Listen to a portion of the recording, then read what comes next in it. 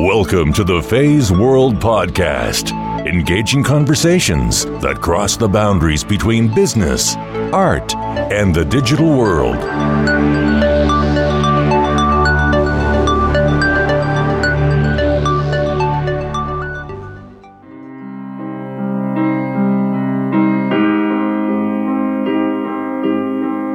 When you are an adopted kid, that's sort of in the fabric of your being. It's part of your identity and who you are.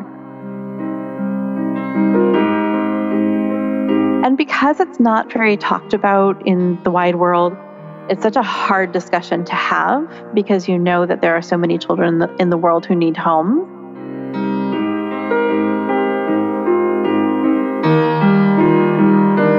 When you adopt a child from overseas, you are also committing to bringing their culture into your family.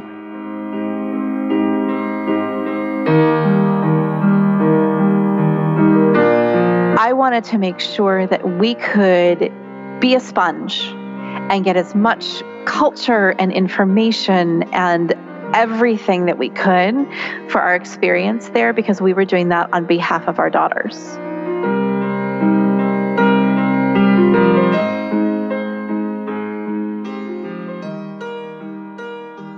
Hey everybody, this is Faye Wu, and I'm your host for the Faye's World podcast. I have a bit of a cold right now, but hopefully that's not showing through my mic so much. I'm excited to be introducing a new guest here on Faye's World. Her name is Katie Clark, aka Insights Gal on Twitter. Katie is a hybrid market research manager / social media diva / project manager based in Portland, Maine. Katie and I, believe it or not, met on Twitter when she shared details of why she enjoyed the Faye's World podcast. So I thanked her and we began exchanging tweets, direct messages, then emails. And within days, we scheduled a phone call and discovered just how much we have in common. From our connections in Boston and in Maine to social media and digital marketing, we both think that it would be amazing to share our conversation live on our podcast. Furthermore, Katie revealed that she was also adopted, as well as several other family members. That's fascinating, I thought. After discovering Katie wasn't going to have children of her own, she began pursuing adoption. With the twists and turns, Katie, the Uber project manager, tracked every lesson learned, and we're sharing that with a larger audience via my blog on faye'sworld.com. We're talking spreadsheets and so much more. If you're like me, imagining adoption to be fairly straightforward of a process, think again. Katie explains the trials and errors she had to experience before even finding the right agency to work with. Her 2 identical twin girls are no short of a miracle. They made a headline in the news in Beijing in 2013. 2 celebrities, by the way, were heavily involved in contributing to their medical needs. Besides motherhood, Katie is a working mom and a freelancer like me. She is a Uber-connected, intensely curious early adopter fascinated with how people and brands connect and interact digitally. Being a mom and a freelancer is plenty of work already, yet Katie finds time and energy to build a better community for women. She was recently elected president for Junior League of Portland, Maine, one of more than 290 junior leagues worldwide. Since 1922, the Junior League of Portland, Maine has identified underserved needs in the community, developed solutions, and created positive change. A number of their past programs continue to operate as self-standing entities, including the Children's Museum and Theater of Maine, the Kids First Center, and the Center for Grieving Children.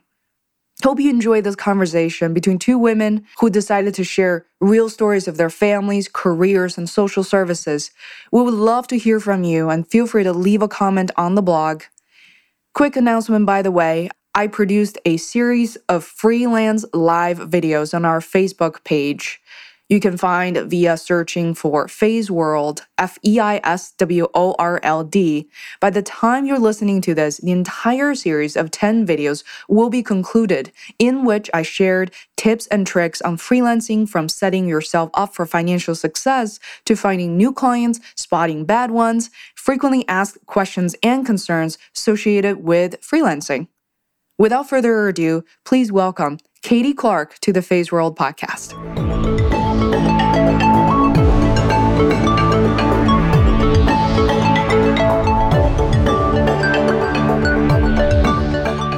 Katie, welcome to Feisworld. I'm so glad that you can join me today. Thank you so much. I'm so honored to be here, and I'm a avid listener of the podcast. So it's really interesting and fun to be sort of on the other side of that. I'm really glad to hear that. So Katie, it's hard to imagine that you and I connected just about a week and a half ago via Twitter. And I really appreciate you sharing very specific feedback as to the episode that you listened to that resonated with you, which was with Helen Chan, a woman, who talked about postpartum depression, being a mom to 3 young children while running her business.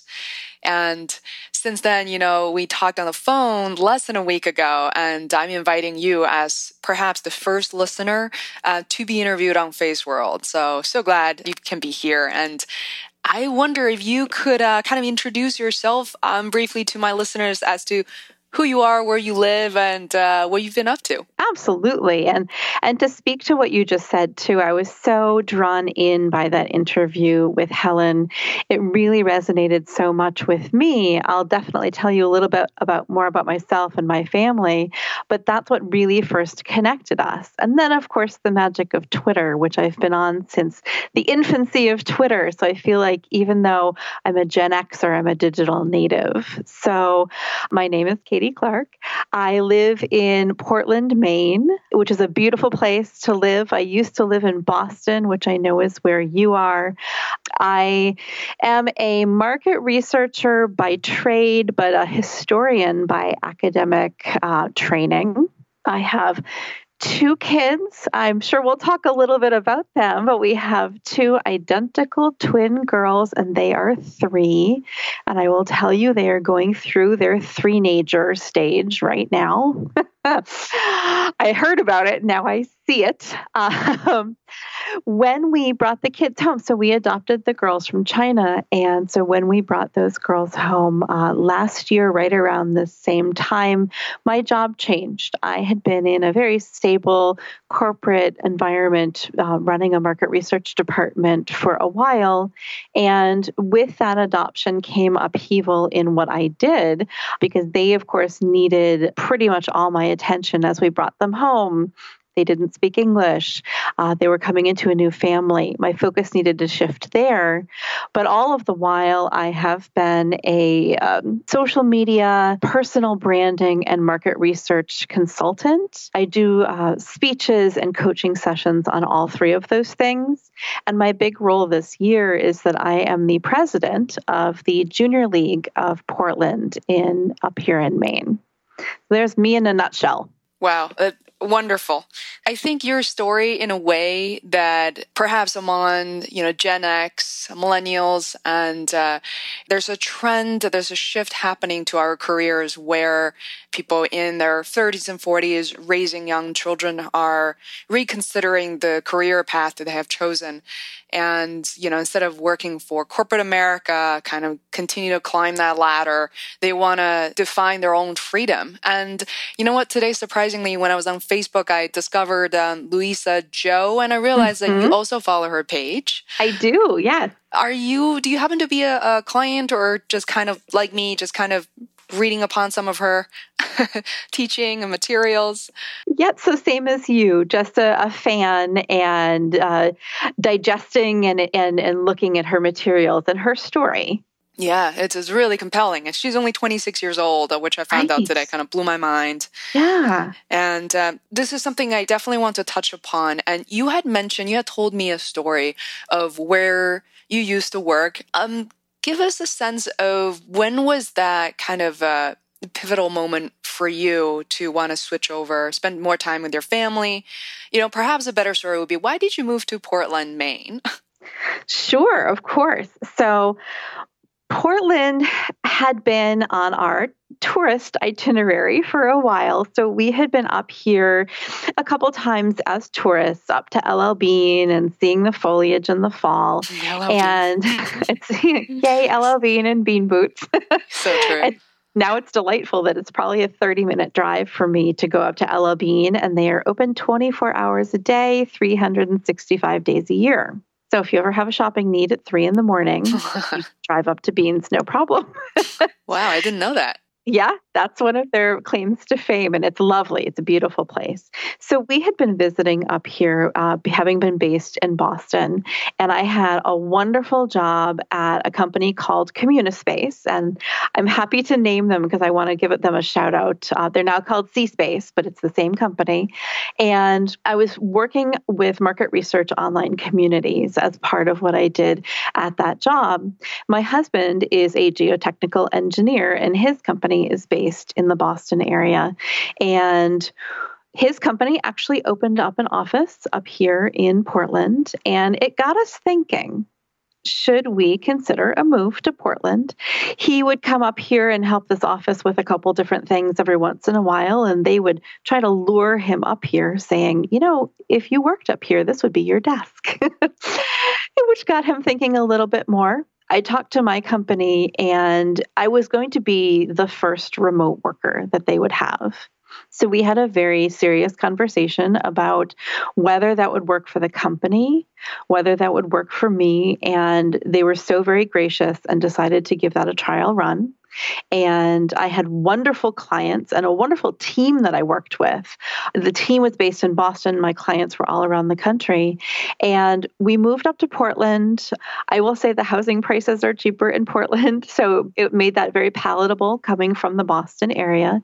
And it's a wonderful place to raise kids. This was before we had kids, and just a great community. So moving up here made good sense to us. And I'm so happy to say that the company Communispace that I worked for, it was such a seamless transition. The working with my team in Boston, because of technology nowadays, it was almost like we were sitting in the same room. And my clients felt the same way. They said, gosh, we really kind of forget that you're in a different location because the teams work so well together. And of course, we worked with our clients by phone most of the time anyway. And when we needed to go visit the clients, we would just all fly to the client location together. So I left that company after a while just to seek new adventures up here in Portland. But that was the genesis of our life here. How long has that been since you left C-Space? Oh, gosh, I think it was 2007 or 8. I think it was 2007. Wow. Yeah. So you've been freelancing and living in Portland, Maine for quite some time. So I've been freelancing on the side. So I found a great company up here called Diversified Communications. They're another wonderful company. I managed to land in these great places. I'm so pleased. And I worked with them from 2007 until last year, working on market research and working to sort of grow and expand what that company was doing with market research. They manage large trade shows and conferences and some digital properties and some magazines, and kind of taking that into the digital age with email surveys and then expanding that past just surveys to really figure out how else can you reach your customer and get that voice of the customer to then infuse your products. It's interesting. There's that interplay between C-Space and Diversified, as you mentioned. Mm-hmm. And it feels to me, which, you're still a new friend. I don't know all the ins and outs, but it sounds to me like a lot of the skills you picked up from these previous 2 jobs have really enabled you to kind of build service offerings for what you're doing for your clients. Is that correct? Absolutely. 100% correct. Yes. Could you give us maybe just I'm so eager to talk about your twins, but business first. And I wonder, could you kind of give me a few examples of what you have done for your clients? I know you're a busy mom, by the way. You're not necessarily working 40, 60 hours a week, but, what are some of the examples of client work that you picked up? Sure. So I will say that the wonderful training that I received at both companies, both on the job and as formal training within the companies, is within the sphere of market research, really honing the best ways to listen to your customers. That, in essence, is what you do in market research. It's not, so many people say to me, oh, you're those people standing in the mall with a clipboard. Well, no, not really. When I talk to them about the depth and the breadth of what you can do as a researcher, they really get excited because it's all about why people do what they do. Why do you buy the brand of fabric softener that you do? Why do you buy certain things at the grocery store? Why do you listen to certain podcasts? It's all about those different things. So getting that, like really learning how to listen and really learning how to, I would say, get into people's heads, that does help too, really has informed what I have done going forward. So a couple examples are, I'm going to call it a seminar, kind of a working session for some younger workers in the Portland area. Their companies hire me to come in and speak with their either new hires or their intern classes to talk about personal branding. And that's everything from how to optimize your LinkedIn profile to really how to be a good, I'm going to say, corporate citizen in this day and age when you are a digital native. Coming from that sort of senior position of kind of here's what to do and what not to do is one of the things that I do. Another thing that I do that I really, really love to do is because I'm such a digital native and I grew up with social media on the platforms from their infancy, from when Twitter started, from when Facebook was still colleges. I say to people, for me, social media is kind of like breathing. It's very natural to me. I realize now that that's a special skill, and I can take that and work with clients who kind of are very panicky about social media and who are really not sure how to get started and ease that transition. So breaking down those walls, easing the fears. I sometimes say, we go into those sessions and one of their first questions is, what is a hashtag? It's as basic and easy as that. And when they learn those skills, how to use management platforms like Hootsuite, when they learn those things, they feel so much more empowered to then utilize that for their business, and not in a very corporate rudimentary way, but in almost that market research way of this is a great way to listen to your customers. That's interesting. So actually goes back to some of the things, like Rami Sethi and Louisa Zhou, some of these folks are talking about, which is if you go to, search Reddit.com or Google, that doesn't matter what you think could be kind of completely intuitive. Like you said, you're a digital native, but your skills can be leveraged and actually appear to be very foreign to a lot of these small to even medium-sized companies. And here's a question, I guess, how do they discover you? Is it typically through Twitter? How do they find out about your service offerings and kind of get in touch with you? Sure. So I think it's a combination of different things. One is sometimes it's through my website. I heard from a couple people that they Googled, Twitter Maine and consulting and found me, or speaker Maine and consulting too, because I do a lot of public speaking. So I think some of it's that. Some of it is for sure word of mouth. Because once I work with one person, they, tell their friends, hooray, hooray. I will give a ton of props to Twitter because the community, I've built I'm going to say following, and I always hate to use that word because I feel like it's my community over time. And I continuously publish content that's hopefully good and people like to read. And I like to connect people with other people. And sort of within that sphere, those conversations start, where I might do a little bit of help with someone to say, oh, it's, it's easy to do that, use this platform, or sure, here's a kind of a tip and trick to do that. And then they want to know more. And then they ask more. And then they eventually say, do you do sessions on this? Can you do training? Yes. I love that. So quick shout out to insightsgal.com, which I will include in the blog post. as well. And before we move on, another question that kind of came to my mind is when you mentioned personal branding for young workers, do you recall maybe a few common mistakes that people make? Yes, and I love using this example. But it's so funny because in so many presentations that I give, especially when I was with Diversified and with C-Space, they're very client focused and very polished. When I talk to these younger workers about personal branding, I always revel in the fact that I will say this, talk about drunk bikini pictures. So here's the example. So when I work with these folks, oftentimes I get, especially if it's an intern class, I get their resumes. So I can look them up and I can sort of, see how they already brand themselves so then I can provide better consulting. And suffice it to say, there was one whose profile was not super locked down. And there was a lot of stuff on there that a hiring manager really wouldn't want to see. And we'll just say, pictures at a bonfire in a bikini, drunk with red cups. And if that's your friend, that's great. If you're applying for jobs that are in the corporate sector or even, let's say, in the healthcare sector, and hiring managers look at all the social media now. We'll Google you, we'll check your Facebook account, we'll look at LinkedIn, we'll see what we can see just to know who it is that we're hiring. And if that is front and center, if that is your profile picture when you're out looking for jobs, that's something that I advise. That might want to be behind your privacy settings.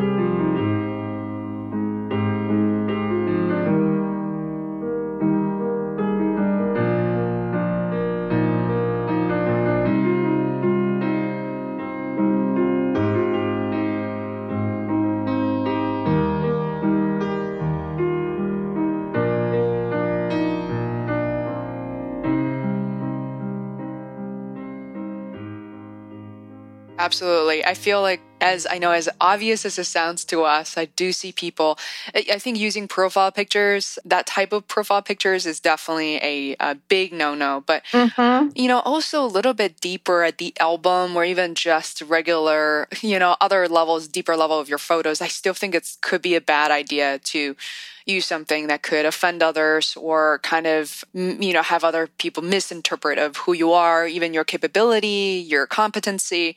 So, another question, I guess, that it comes up for me, I'm glad you brought it up, is I've always been very eager to coach people who are younger than I am. And, I love internship programs. I've kind of designed one, kind of created one on my own years ago, and I'm still friends with these students, which is amazing. I'm actually going to speak at New North High School next Tuesday to talk about user experience, personal branding, and I guess one of the questions that came up to me, which I believe at the time was this young Asian woman who said that she's working really hard. She went to Bentley and she was really nervous upon graduation. She said she felt like everybody more or less looked the same and had the same level of experience, and she didn't know exactly how to stand out.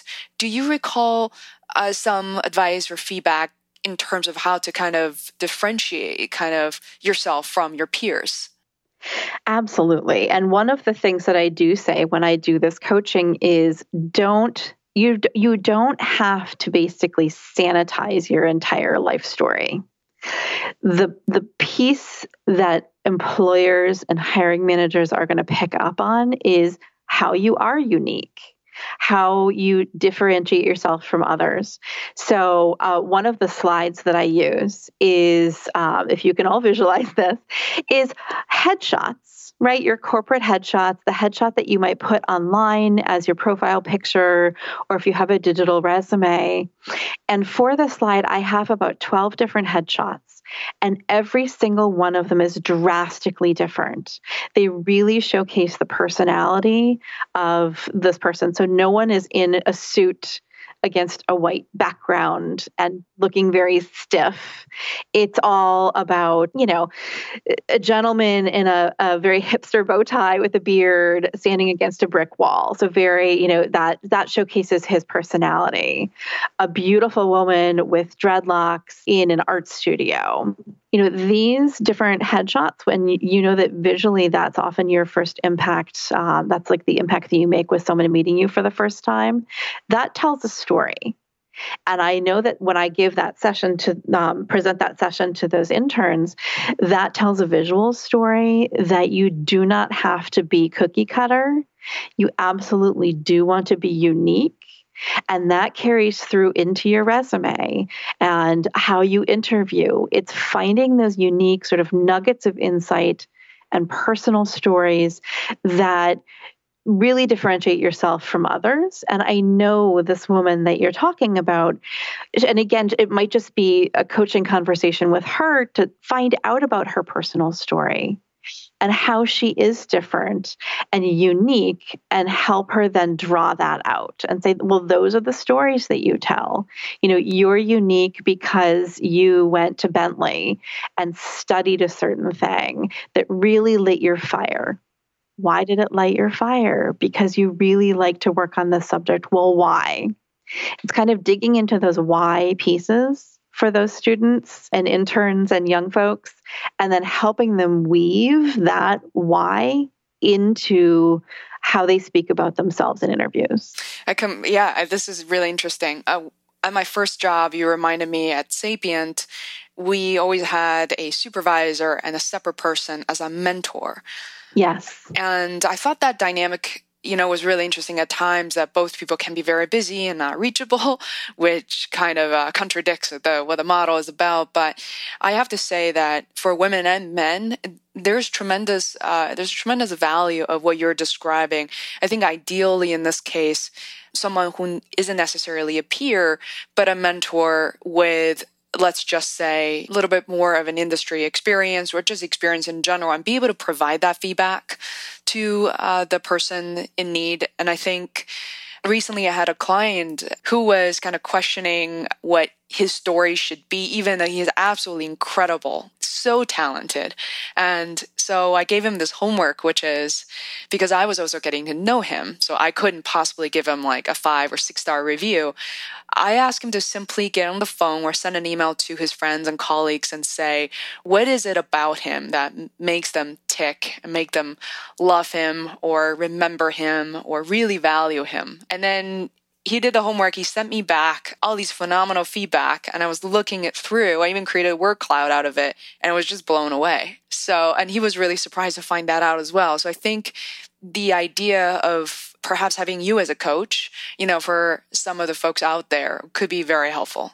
Yeah. So I think one of the things too, which is a great exercise for everyone to do, is ask your friends, because this is easy to do in a social setting or in a quick email, would be, what are the 3 words that you would use to describe me? Mm-hmm.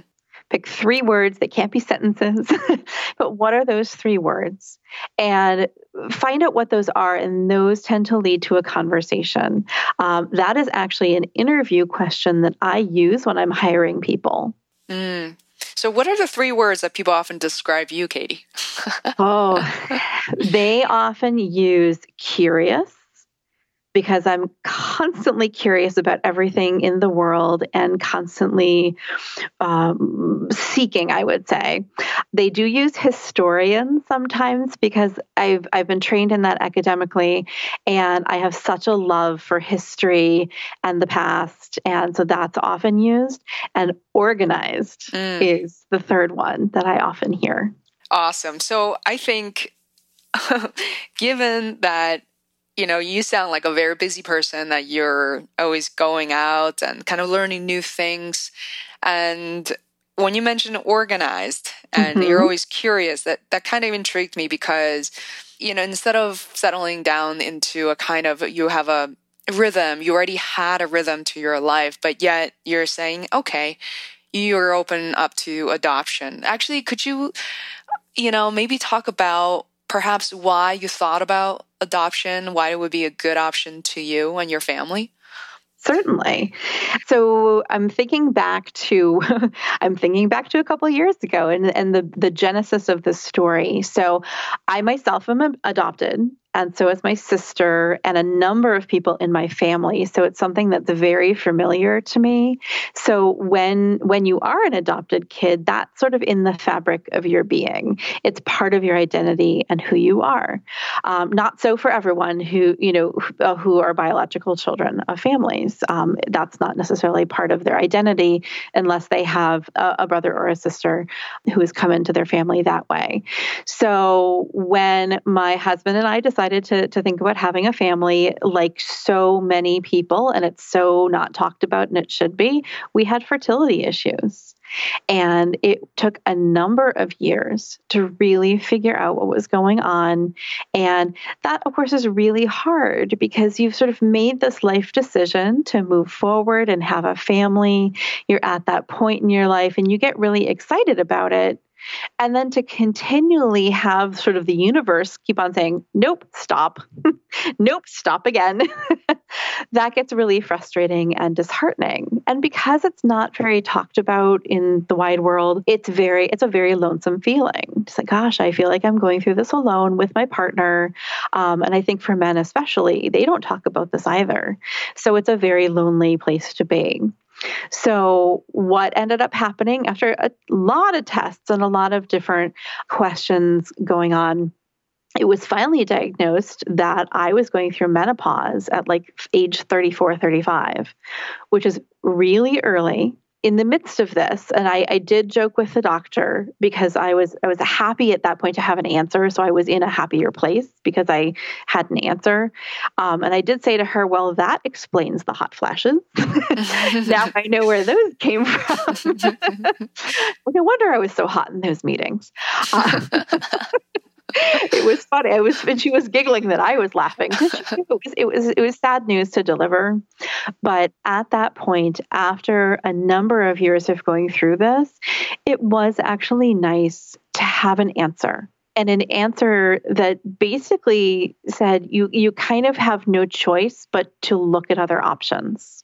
And we did, as I had mentioned. I'm a researcher, I'm a historian, so I'm used to a lot of research. So we looked at all of the different avenues that we could go down in terms of bringing a child or children into our family. And we finally got to the point where we decided to pursue adoption. And that's sort of how we landed on that. Wow. So let's talk about adoption agencies. When you brought it up, it kind of piqued my interest. I was born and raised in Beijing, China. I moved here when I was 17, so I have a lot of clarity in terms of who I am, where I come from, and I'm always going to be Chinese at heart.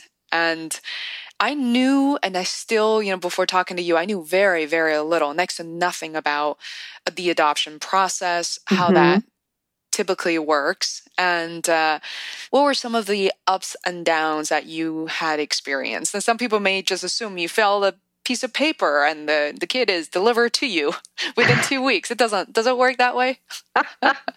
If it worked like that, I think there would be a lot more adoptions happening. Yeah.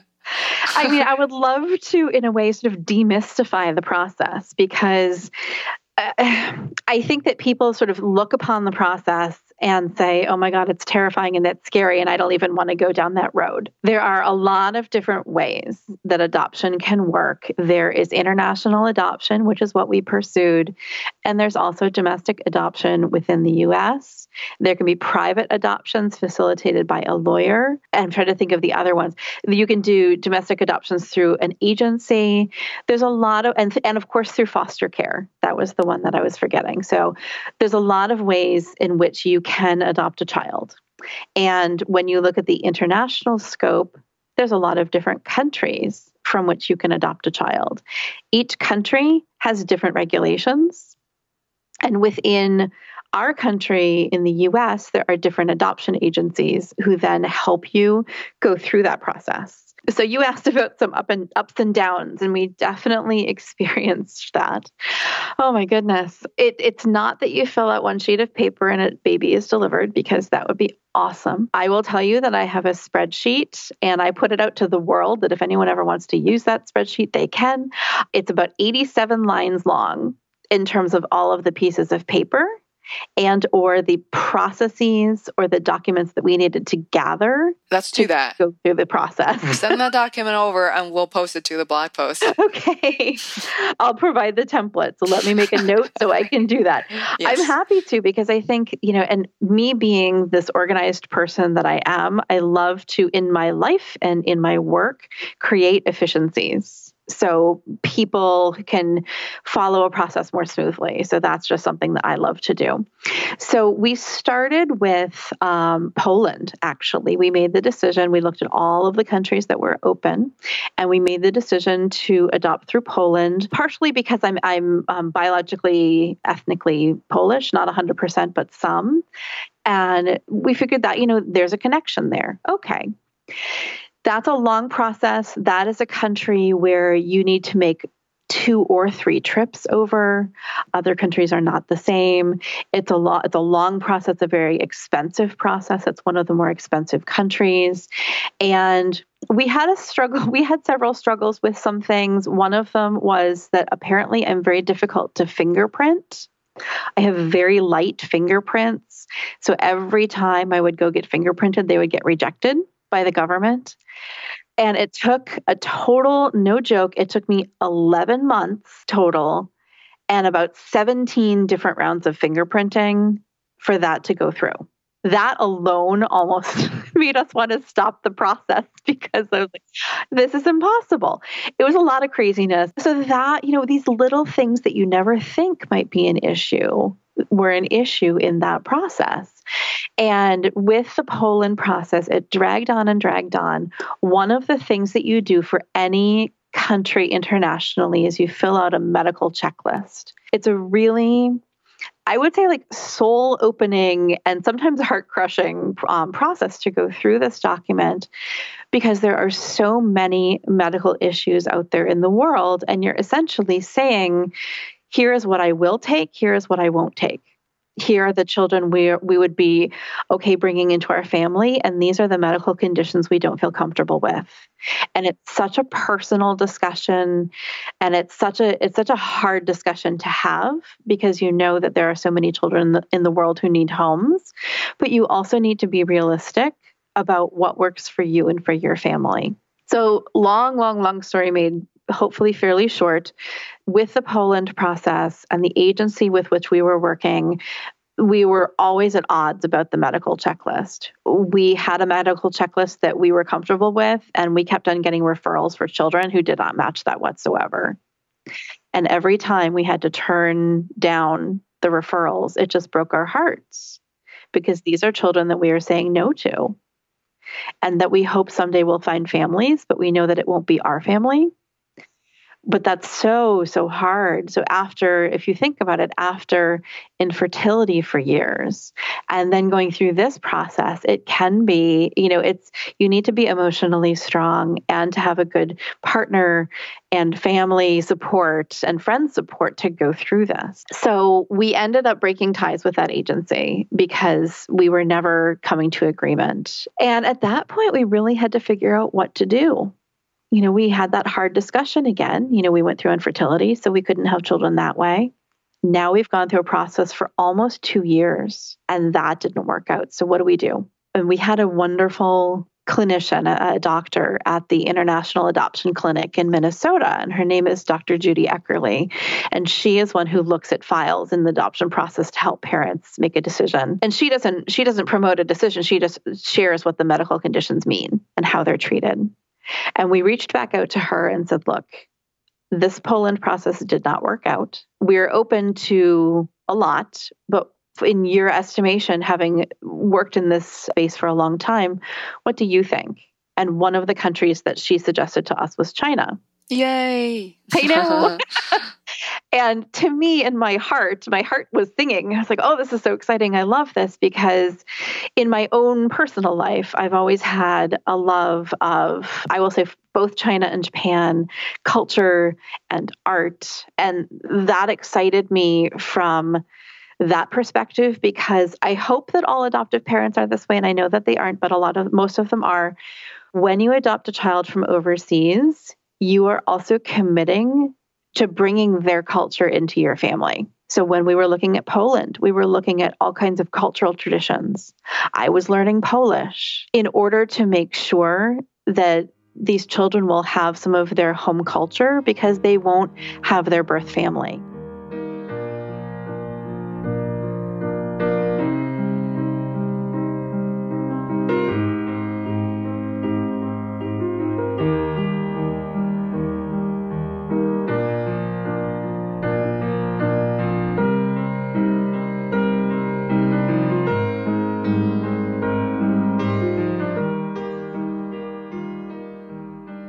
Also, what I was thinking is, when I often thought about this, I've known international and also domestic adoptions, and I noticed that maybe something you could kind of mention when you adopt a Caucasian child, for instance, for your family, when you go to the playground, and oftentimes people don't even notice, won't even ask any questions.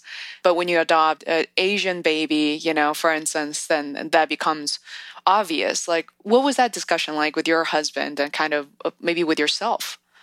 Absolutely. And it was such a good and open discussion that we had. And as we started the process, and then as we continued through the process and switching countries, was at the beginning of the process, because we were so sort of raw from the infertility journey, that a child that looked like us, that was a comforting thought. Because you're right. If you go to the grocery store, if you have a child that looks like you, no one asks any questions. I will say, as we went through the process, I'm an extrovert in all the ways. And I am an advocate for so many different things that I'm passionate about, that I have no problem talking to anyone in the grocery store about anything, right? So I think I'm much more in that comfortable space. My husband is much more of an introvert. And that's one of the reasons we work so well together. And I wasn't sure that he wanted to be ready to be thrust into the advocacy role in the produce section. Yeah. But, as we went through and we were switching countries, and he was very open and saying, I think that, this is something we could do. And this is something we can look into. I feel like we know enough about adoption now. So yes, let's go forward with this. I think through our conversation, I noticed that there were even misconceptions with me thinking that adoptions from China, especially like a little cute Chinese girl, was very normal, or in a way I thought it was easy almost, So I think what's really intriguing is not only that you had one girl, but two girls, and these two girls weren't just any twins from China. So tell us about the story that we've been building up to. Sure. So, and let me address some of those initial questions too, with the boys and the girls and all of that, because that leads into our girls. So we didn't know very much until we got into the process, and I started researching about China. And you hear in the news about China's girls. And there's programs, I think it was CNN, who even did China's Lost Girls, that there's this generation of girls that's in orphanages, etc. So we were so attuned to, it's probably going to be a girl. And what we found out was there's sometimes more boys than girls in the orphanages. And I don't know, and I would love to at some point sort of academically study this, and I'm sure some people already are, but I would say within the adoption community, sometimes girls are seen as safer, because every child who comes to a family through adoption goes through some sort of trauma. They've lost their birth family. They may have been moved from their hometown. So they've had some sort of trauma, which as adoptive parents, we need to know that going in, and we need to look for that throughout their lives. And sometimes trauma can manifest different in children, right? And I think sometimes people do see boys when they are growing up as inherently a little bit more rambunctious and violent. And couple that with some trauma issues, like that can be scarier for parents to think about. And what we found out from some of the agencies that we talked to are often when a girl comes up for adoption, there's a waiting list that parents always want the girls. And these boys are languishing in these orphanages for sometimes medical issues so minor as like an extra toe. So very minor. And yet a girl who may need like a liver transplant is going to be chosen instead of a boy because someone wants a girl. So that opened our eyes. And when we talked to some of the social workers and we said, yes, we're open to either gender, they were so excited to hear that. And they say, expect that it's probably going to be a boy and that it's going to be one boy because of the way in which China adoption works. So did you then specify when you went through the process, did you have to go through the same spreadsheet again to kind of inform them what's acceptable, what's not? Okay. Yes, absolutely. And it was a very long form, but it was very comprehensive and a lot of stuff we really had to start Googling to say, oh, well, what is this? What is this? Correctable by surgery. You think about things that are correctable by surgery. You think about things that are chronic issues. So those are the things you think about. What do we want to handle long term? What could be correctable by surgery? We're in one of the best places in the country for surgery in the East Coast, with Boston having the highest concentration of the surgeons in the country. It's like, well, this is perfect. So we went through that medical checklist and felt very comfortable with what we were willing to take and what we were not willing to take. However, when we got the call, it was not something that was on our list at all. So we were expecting a boy. And when we got the call, which is called a referral call, they say, are you busy? And are you ready? We've got a referral for you. And this is the phone call that all adoptive parents are so excited about because that's what you've been waiting for. And our wonderful adoption agency, which is called CCAI, and they're out of Colorado, and said, we have a referral for you. Are you ready? They verbally tell you first. And for us, they said maybe minor scoliosis and maybe minor clubfoot. And both of those are so handleable. And they still hadn't said gender. So they said that. And they said, well, it's a girl. Wow, that's surprising. Well, there's more than one of them. Mm-hmm. They're twins. I said, well, that's unusual for China. It's your lucky day, Katie. I was so surprised that it was such a minor need because we were very prepared for much more significant needs than that. And that, I said, is that all? She said, well, they used to be conjoined twins. And I said, oh, there it is. There's the medical issue. And she had said they had been separated in China and the surgery went really well. And it had been about a year prior to that. How old were the kids when they were, I guess, abandoned in this case? And then when did the surgery happen, timeline-wise? Yes, and I think I misspoke with a year prior. So let me think about the timeline. So they were born in 2013 in August, and they had the surgery July of 2014. So almost when they were just about a year old. Yes. Yeah. And we understand that is because they need time for the organs to develop. Yeah. And for enough skin to grow to cover the surgical incision. So that's something that's not on any medical checklist because it's such a rare condition. Right. It is. I think I looked it up. It's 1 in 1,000 in the U.S. I mean, 1,000 sounds like a lot, but think about the entire country. I mean, it's I need to do the math, but it's like a fraction, really. Yeah, it's really rare. And and I, of course, started Googling as soon as I got off the phone. And sort of to finish that call is what happens is you have 24 hours to indicate that you are interested. They hold that file in the system and they don't release it to any other families. They hold that file for 24 hours. And if you then say that you're interested, you have a week to make a firm commitment and say yes. So with that conjoined twins, it's very rare, I think. Doesn't matter where you go. And I believe this surgery is incredibly expensive. in your twins' condition, they're healthy, happy babies today. Yes. And that must have been a very brutal process, I believe, for the orphanage as well, financially. How did they get the surgery? It's almost a magical story. I always have to think, is this real? Because it's so amazing how the stars aligned every step of the way for these girls. So what happened, and I have some of the story, I think I have most of the story, and I know there are more pieces to this puzzle, because they were abandoned in a town called Pingdingshan in Henan province. I'm not pronouncing it correctly. Yeah, I will correct those, don't worry. Thank you. Henan province, yeah. There we go. They were moved to Beijing pretty quickly because of their significant medical condition. And they ended up in the most amazing orphanage called Angel Home in Beijing. And it's a smaller orphanage, I think it's about 40 children, with the most amazing caretakers and director who provide such amazing care to these children. They were there from about a week after they were born. They went to Shanghai for surgery, but then they came back to Beijing, to the same place, and they were there until we adopted them. And the fascinating part of this story is that there are some folks out of Oklahoma, Ken Sarit and his wife, and a wonderful gentleman named Sean in China, who were helping Angel Home and that process, finding the surgeon who would do this surgery, because it's so complex and you need, of course, someone who's very much a specialist in this. And then the cost of that surgery is so astronomical and so precise. And it just so happens that people volunteer at Angel Home, and one of those volunteers happens to be, I will say, a rock star in China, a literal rock star.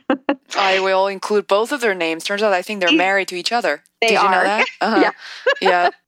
So Chen Yufan, who's part of the rock duo Yuquan, he has volunteered at Angel Home, as has his wife, and her name is Bai Bai He. Hopefully I'm getting that correct. Mm-hmm. And she's a movie star. Amazing. And they have a boy of their own.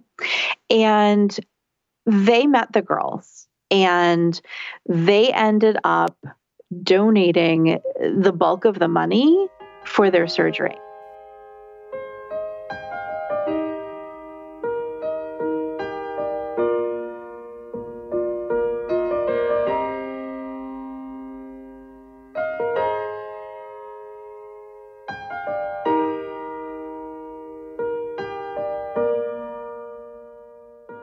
That is so good to hear, because before learning more about the story from you, I had the same feeling for celebrities in general, and I feel like many of them are irresponsible, versus the very small fraction of them who actually do care about these social services. So I'm very glad to hear that. Yeah, that's incredible. I say thanks so much for sharing some of the pictures of your twins today. And to me, it warms my heart to no end to realize just how much they are loved by the parents, and they're happy, they're healthy.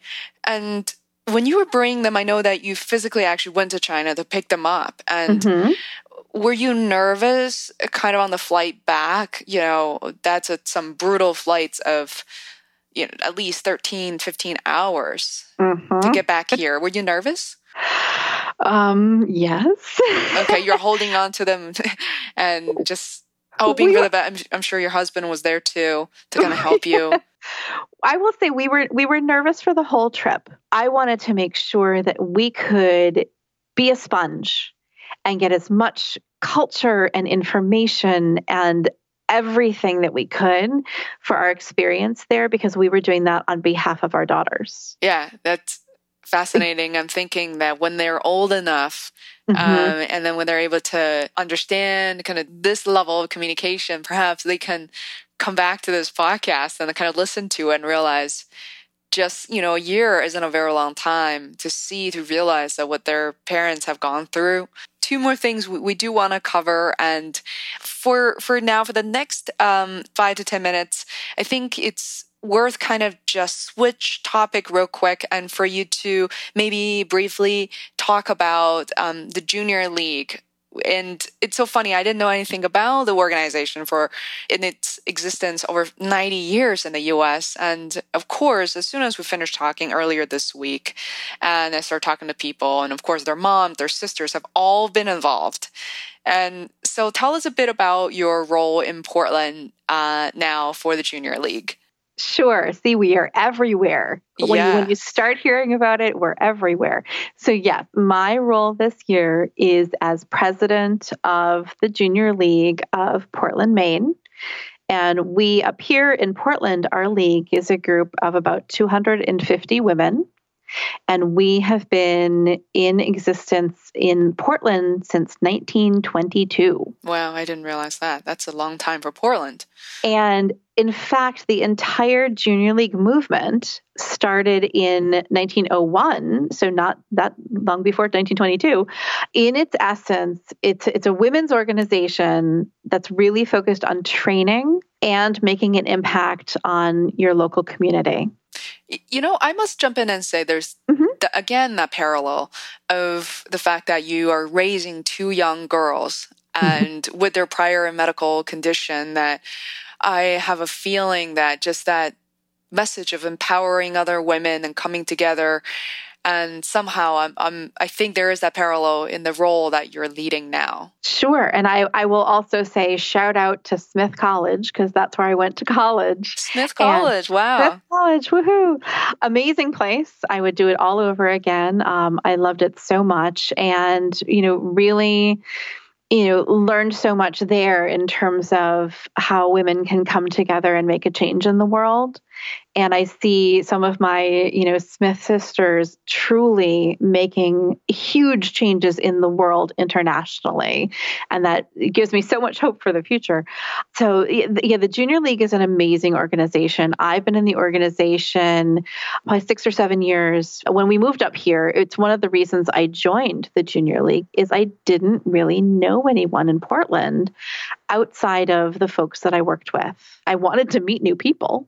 But I knew that this was a way that was a very organized way in which to volunteer. And that's what really drew me in. And I've been there ever since and have held a lot of different positions within the organization, which has helped inform me and develop me as a leader as I moved into the position of president.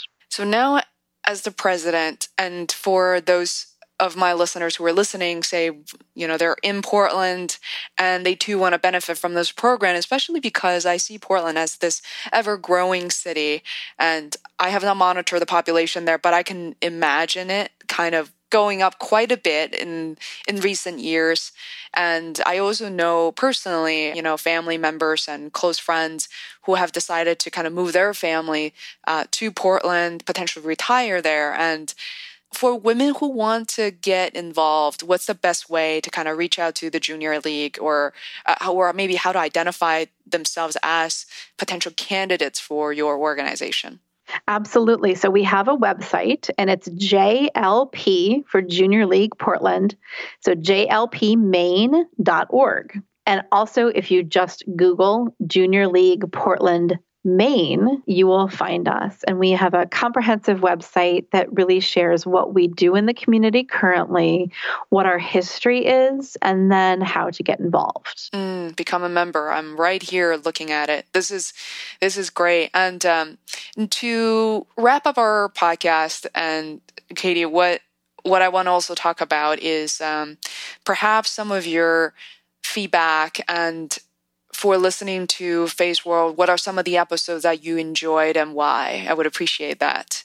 Oh, good question. I love it. As you had mentioned, Helen Chung was amazing. I think that was the first podcast that I listened to, and I clicked on that because of the description about balancing motherhood and business. And with all of these transitions that are happening in my life, going from not a mom to a mom, going from corporate world to freelance and all of that, I sort of didn't want to lose that part of my identity that was a business person.